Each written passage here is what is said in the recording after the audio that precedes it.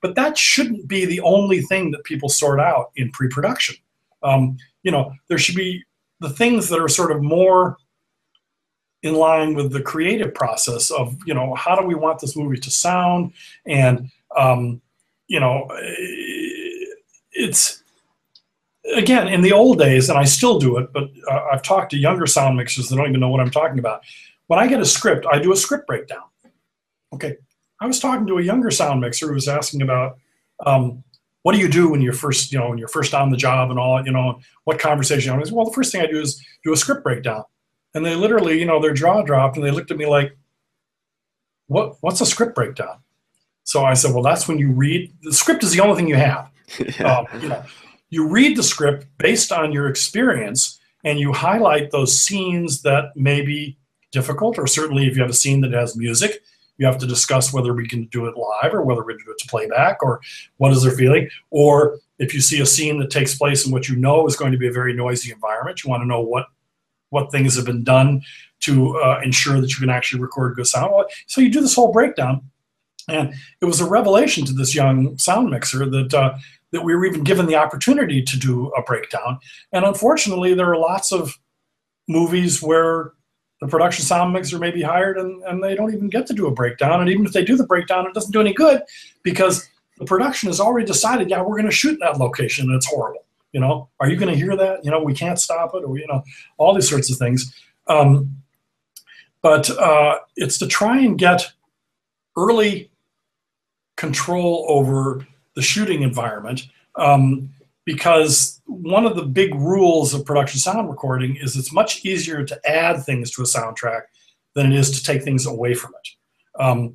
So that, and this is all too clear if you watch any episodic TV show shot in the streets of Manhattan or the streets of LA or whatever like that, that you end up having to build up every cut to the worst case of that traffic.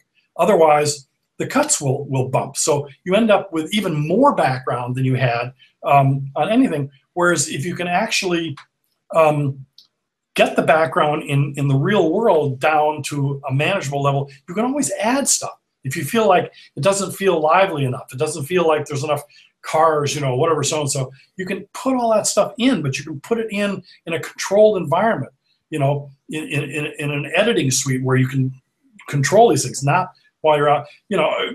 I worked on a film called The Black Marble, which was produced by Joseph Wambaugh, who wrote The Onion Field and The Black Marble. He was the writer. They made movies out of The Onion Field and Black Marble. Well, he was on the set every day, was not that familiar with movie making. We were doing a very quiet scene in a cemetery, and it was Robert Foxworth and I've forgotten the actress's name. It'll come to me eventually, but the cemetery that they picked was right at a massively busy intersection. We were going to be shooting at 4 o'clock in the afternoon because that's how it worked out in the schedule. It was going to be a real bitch, and I figured, this was going to be a scene that would be looped unless we could get traffic control. So got to the location, and Joseph Wambaugh put on the headphones and listened to a rehearsal, and he took the headphones off and he said, "Jeff, I can hardly hear the actors. This is horrible. What are you going to do?" And I said, "Don't worry, Joe. It's going to be fine. It's going to be fine." And he was like afraid to put the headphones back on. And finally he left the set, shot the scene. We go to Daly's the next day, and he's at Daly's, and he hears the scene. It sounds great. So he said, "Jeff," he says, "you're a genius. What did you do?" And I said, "Well, I told you we would stop the traffic noise." And he said, but how'd you do it?" I said, "We stopped the traffic." And he said, "Well, what do you mean? I mean, like, is there a long microphone? Is there like a filter that?" And I said, "No, we stopped the traffic." And he said, and this is the next cop. He said, "You mean like with the police?" And I said, "Yes, we ended up having traffic control at that location. And while we were shooting the dialogue, we stopped the traffic." And he just went like, "Wow, what a solution." Again, he was sort of looking, he knew enough that microphones are directional and all this kind of stuff like that. He was looking for a technical solution when the only real solution that would really work is to actually physically stop that traffic. And it's a story that I've told to a lot of people when they're hoping I can solve the problem by some sort of magic box, because they can't afford to have the police, they can't afford to stop traffic, they can't afford to secure the location. So you do what you can do.